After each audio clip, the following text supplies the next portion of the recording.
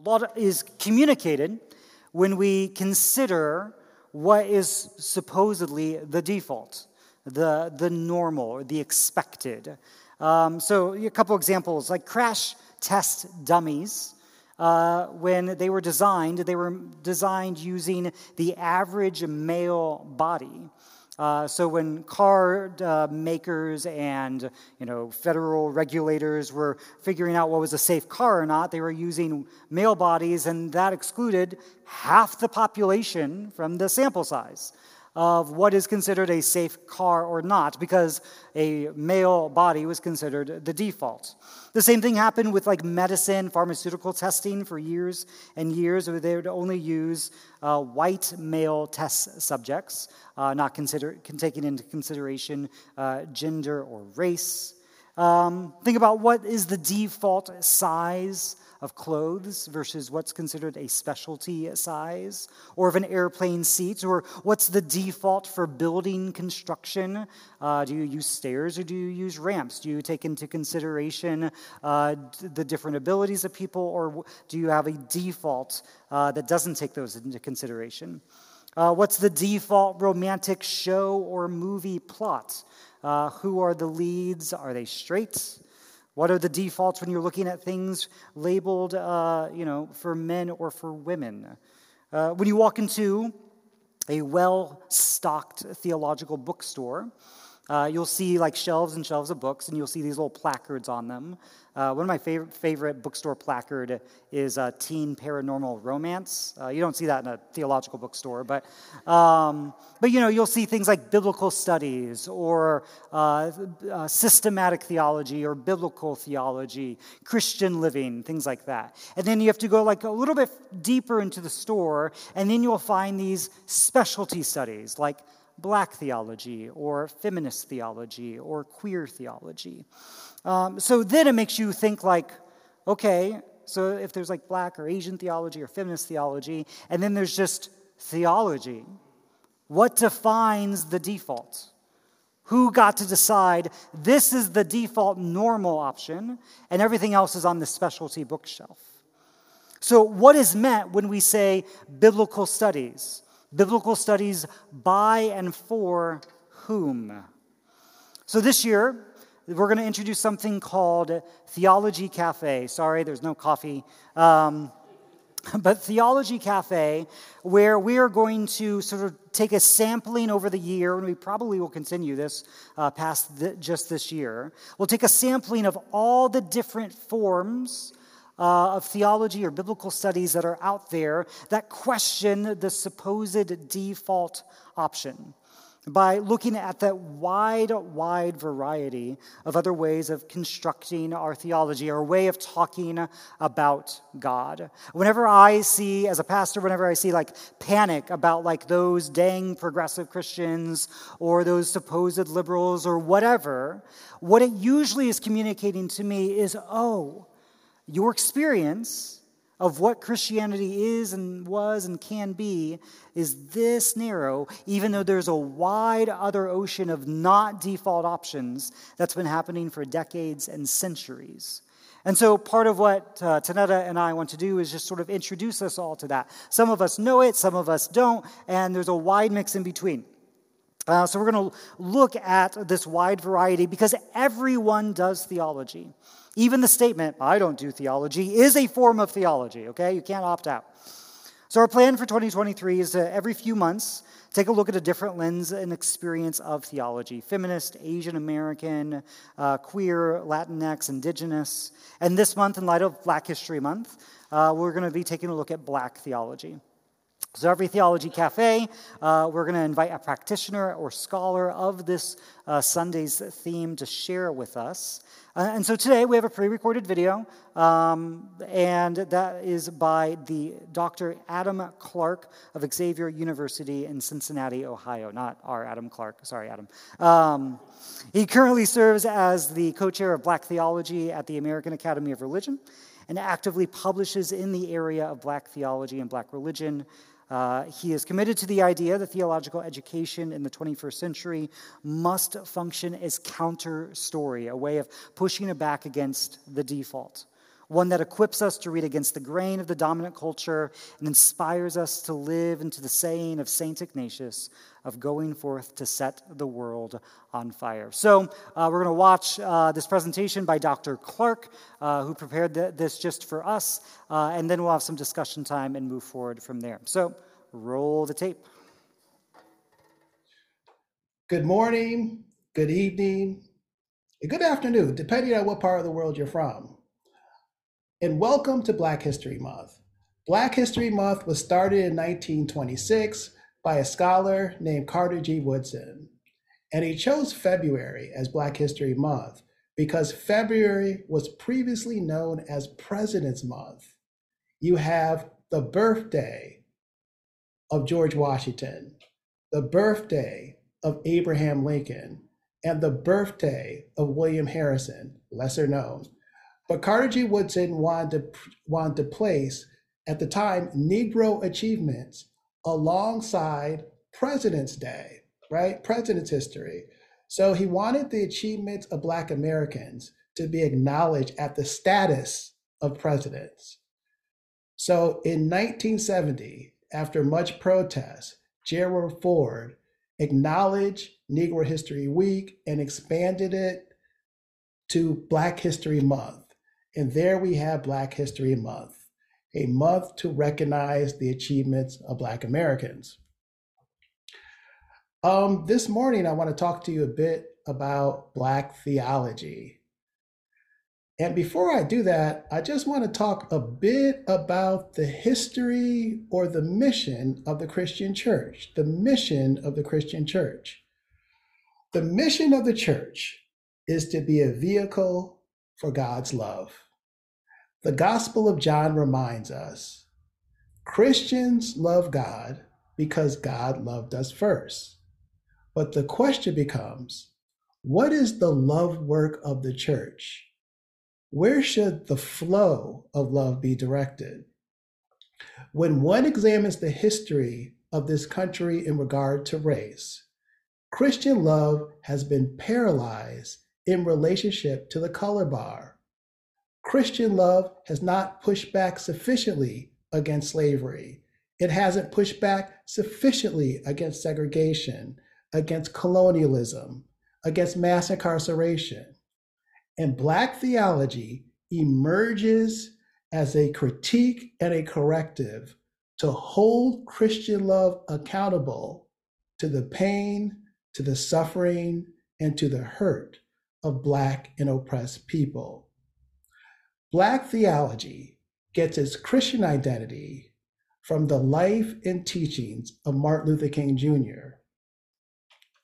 King modeled a prophetic conception of Christian faith, a model that transformed Christianity from a religion primarily concerned with the afterlife, i.e. Billy Graham, to a religion of this worldliness.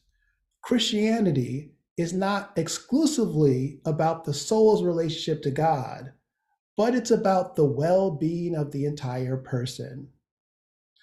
Black theology gets its liberationist identity from two stories in the Bible. First, the Exodus story, and then the Gospel of Luke, where Jesus announces his mission to the world as he unscrolls the text of Isaiah. In the Exodus story, what we have is an enslaved Hebrew people who are fighting and rebelling against a slave-holding Pharaoh. And the mighty acts of God work through Moses to deliver God's people. In the Gospel of Luke, you see Jesus connect his anointing to good news to the poor, setting the captives free, delivering sight to the blind. The Blackness of Black theology is derived through the life and teachings of Malcolm X. Malcolm X taught us that Blackness is a site of divine activity, and God is active in a liberating and goal-oriented way in Black history and culture. James Cone, the father of Black theology, define Black theology as an interpretation of Jesus Christ through the standpoint of the Black struggle for justice. In later years, he would reference the Genesis story of Cain and Abel. Cain killed his brother Abel, but Abel's blood spoke. And the Lord said, "Where is your brother Abel?" And Cain said, "I don't know. Am I my brother's keeper?" And the Lord said, "What have you done? Listen, your brother's blood is crying out from the ground." Cain is a metaphor, according to Cone, for white people and Abel Black. And God is asking white people, where are your Black brothers and sisters? And whites respond, "I don't know. Am I their keepers?" And the Lord says, "What have you been doing to them for 4 centuries?" And the blood of Black people is still crying out from the ground. The blood of George Floyd, the blood of Breonna Taylor, the blood of Sam DuBose, the blood of Sandra Bland, the blood of Emmett Till, and the countless others, the thousands of others, unnamed people who were lynched, the tens of thousands lost in the Middle Passage, whose bodies are lying at the bottom of the ocean floor. All of these folks sit on the same continuum, Black blood crying out. And what redemptive word does the church have to say about that? The discipline of Christian theology is an ongoing and continuous conversation that is centuries old. To be an effective student of this tradition, one must learn its conversation partners, its sources, its norms, as well as its exclusions, its silences, its limitations. Theology is not identical to Christian faith. It's the critical side of Christian faith. Black theology is an invitation to participate in this centuries-old conversation through the lens of the Black experience in America. Now, up until the 1960s, this theological conversation wasn't meaningfully impacted by Black people. And James Cone challenged the theological establishment by asking, why has the question of Black suffering been ignored by American theologians? After the Holocaust in Germany, you couldn't be a credible Christian theologian without wrestling with the atrocity of the Holocaust. During the 1960s, a young James Cone watched all these uprisings that occurred after the assassination of Martin Luther King. And he asked the question, what does Christian theology have to do with this? How can it speak powerfully to this moment? And why are so many white Christians more concerned about law and order than they are about justice? Something must be profoundly wrong. And Cone started to raise questions about the relationship between Christianity and Black and poor people. And as a living tradition, the character of Christianity is shaped by the very questions it asks. In this earliest formation, Christians ask questions such as, do you have to be circumcised in order to be a Christian? Do Gentiles have to learn the laws of Moses in order to be a faithful follower of Jesus? Later on, Christians started to really think critically about what does it mean to proclaim a human being is both fully human and fully divine? How do you work that out? And do infants have to be baptized? If they're not baptized, can they still be saved? And what are the roles of the sacraments in the Eucharist? If those are your questions, your theology is going to look a certain way, right? Those questions keep theology accountable to the institutional church, right? The believing community. But what if you believe that theology's primary responsibility is to be accountable to the needs of the poor and not necessarily the institutional church? What if you believe the affirmation that God so loved the world, not so much God loved the institutional church, but God's love was broader. God so loved the world. If you took that seriously, then your theological paradigm might change. So instead of working out your faith in relationship to reason, where the credibility of your theology is based on how much intellectual coherence it has and how much organization it has internally, right? Faith and reason, and it shifts to faith versus the non-person, where you work out the credibility of your faith of how much justice it can bring forth. The history of Christian theology has made assumptions that those who theologize, their bodies are fed well. Their bodies are rested.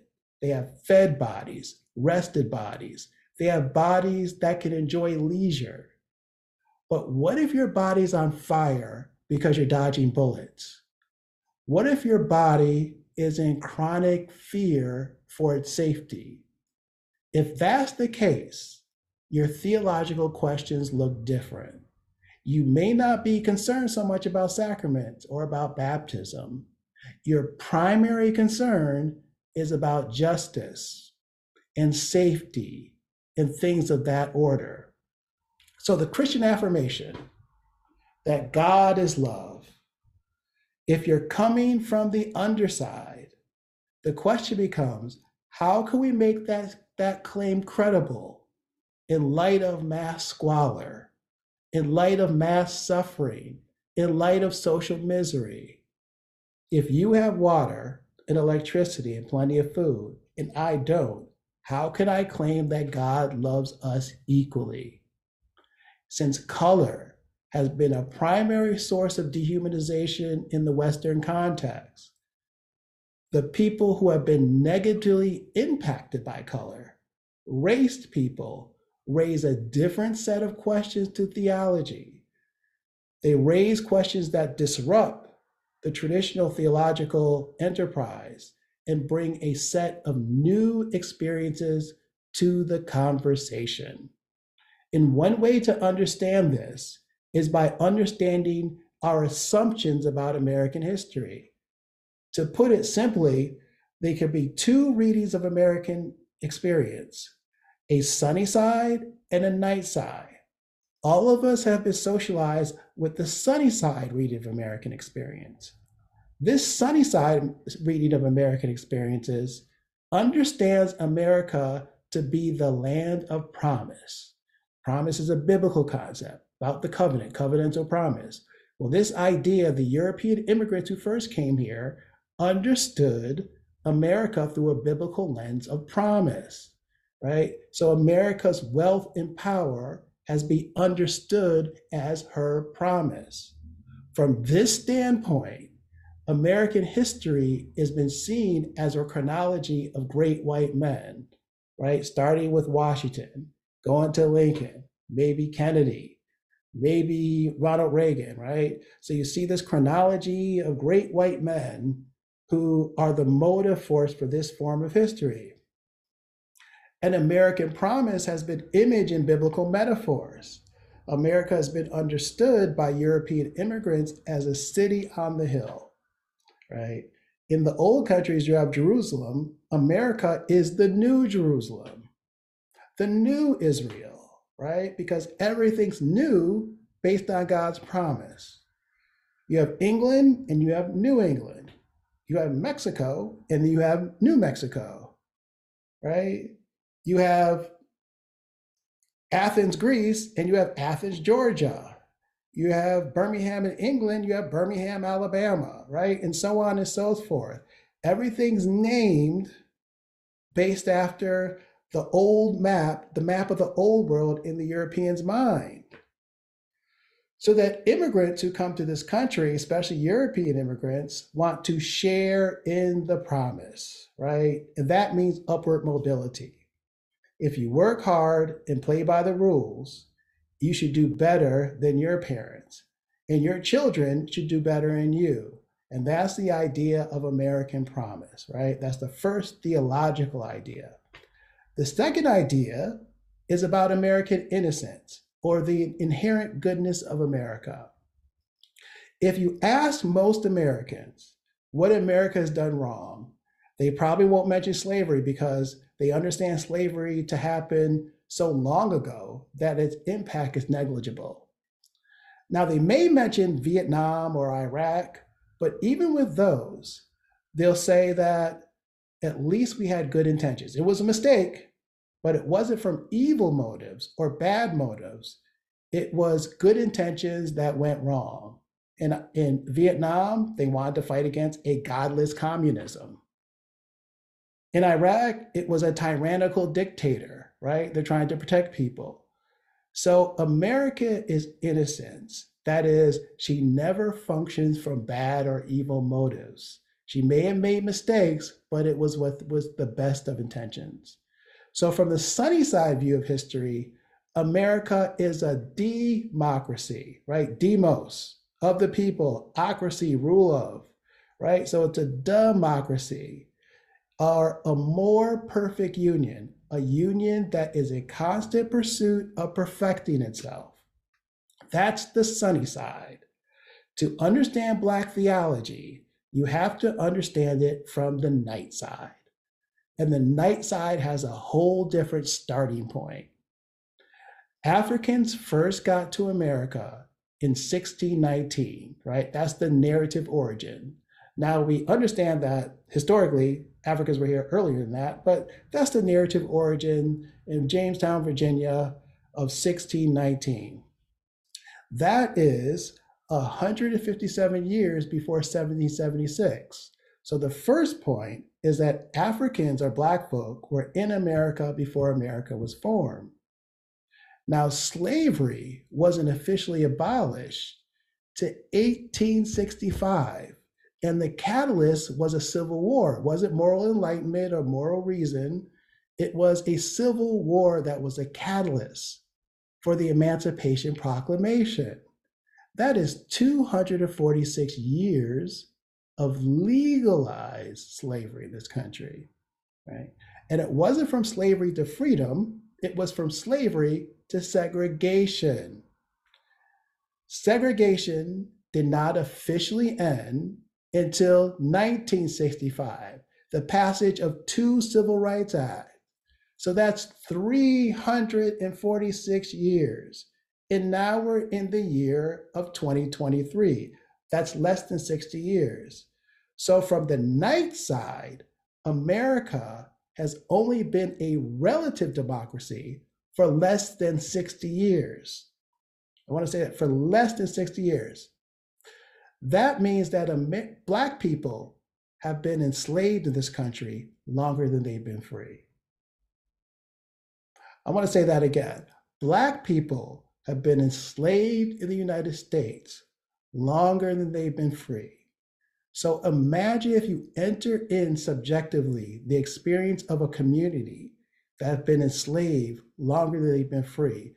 How would you reread their civic history of democracy?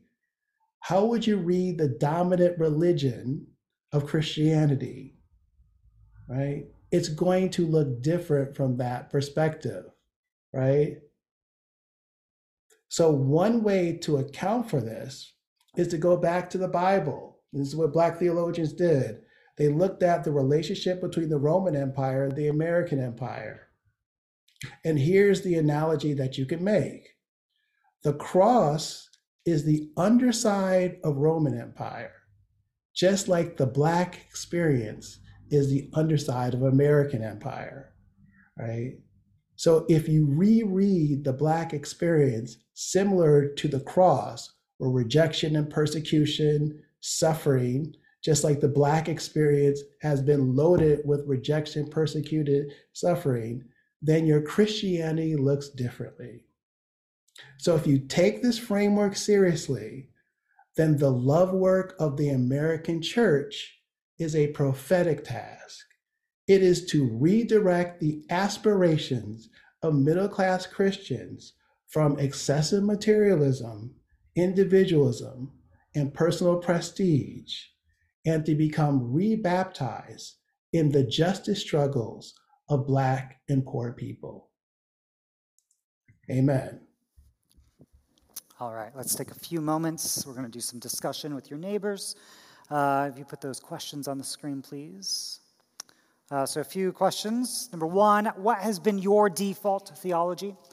Was it ever named as particular to your intersection of race, culture, country, class, gender, etc., or was it just assumed to be the default? So in your groups, name what your default was.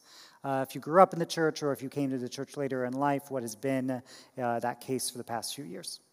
Number two, can you identify any particular characteristics or quirks of your theology or the theology that was handed to you? Individualism, triumphalism, escapism, liberationist. So in other words, can you name like, this seems to be specific to my church or my theology, and I know it was different from maybe my neighbors down the street or the church down the road? Number three, what draws you in about Black theology, what you just heard? What makes you say, yes, that's it? And number four, what challenges you about Black theology? What makes you think, oh gosh, that stings a little? All right, so find 3, 4, 5 of the most people near you, move the chairs around. We'll give you about 5-6 minutes to talk, and then we'll wrap up with communion. In Paul's letter to the Corinthians, chapter 9, he says, to the Jews I became like a Jew to win the Jews. By win, he means bring them to knowledge of Jesus. To those under the law, I became like one under the law, so as to win those under the law. To those not having the law, I became like one not having the law, as to win those not having the law. To the weak, I became weak, to win the weak. I have become all things to all people, so that by all possible means I might save some. I do this for the sake of the good news, that I may share in its blessings. There is no one way to talk about God. And if we believe the lie that there is, then we lop off our ability to know God in all of their glory and splendor and goodness and pain and suffering. So we need a wide spectrum of voices and light to be shed to shine on what reality is, what truth is, what the experience is of ourselves and those around us. That is what theology does. And so this is an invitation. There's nothing resolved about tonight. We didn't solve anything. But we did invite ourselves and we're invited into a broader conversation that's been happening. But how do we speak about God? How do we speak about the experience of people in the midst of pain? And how do we measure our credibility not by intellectual completeness, that as Dr. Clark said, but by our ability to bring forth justice.